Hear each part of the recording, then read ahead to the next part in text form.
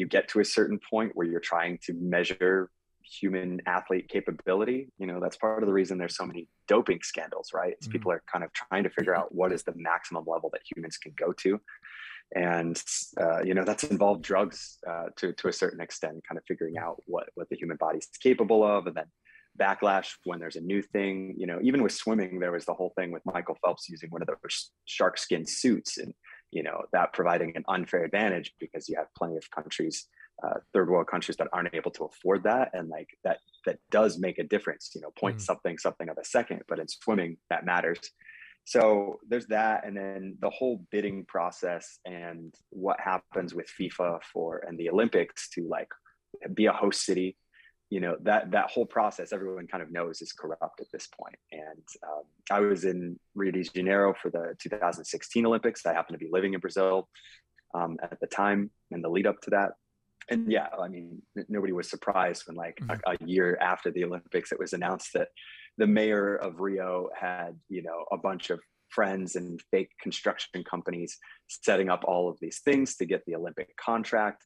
And then, paying these fake companies and just raking in the money himself. And it's just like, that is, tale as old as time at this point of somebody in those official governing positions dipping their hand in the cookie jar, trying to get some funding out of it, and lining their pockets or lining their friends' pockets. And so, it's kind of interesting because I think just as competition can kind of be human nature and to see what we're capable of as humans and as a species, but the corruption is also a part of that, right? And just the fact that there's just a hard time for people to say no when that money is on the table. And so you need people that are in those positions to be, just completely the best moral compass you can possibly imagine. And I just think that like there's no test for that nowadays when you get to those types of positions. And people say the same thing with politics too, that by the time you get to be a senator or a congressman or woman,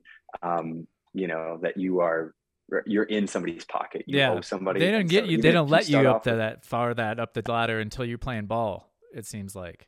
right. I mean, I don't know. I'm not in Right. government, But I think that exists in sporting, events as well. And especially because people have learned that there's so much money in sports. I mean, like the US is the penultimate example of that. I mean, the NFL alone, it doesn't exist anywhere else. Soccer or, football is like an easy one around the world because everyone kind of plays it and all the countries get in on that. That's why you hear about FIFA, being super corrupt. It's like everyone's from all different types of governments are like in on that. But even the NFL just has so much money. And we saw during COVID, like how much like sports was some of the first stuff that was up and running with their own bubbles. Right. Yeah. And the UFC never even stopped. Like right. It's crazy. We probably overvalue sports, but at the same time, I think that's part of the reason that corruption exists is that everyone sees that.